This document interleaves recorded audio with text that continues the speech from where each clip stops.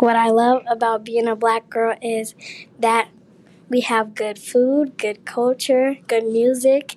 We can wear braids and beads, and our beads click clacking down the street. And we get to go to church on Sunday and listen to the Word of God and have some soul food after church.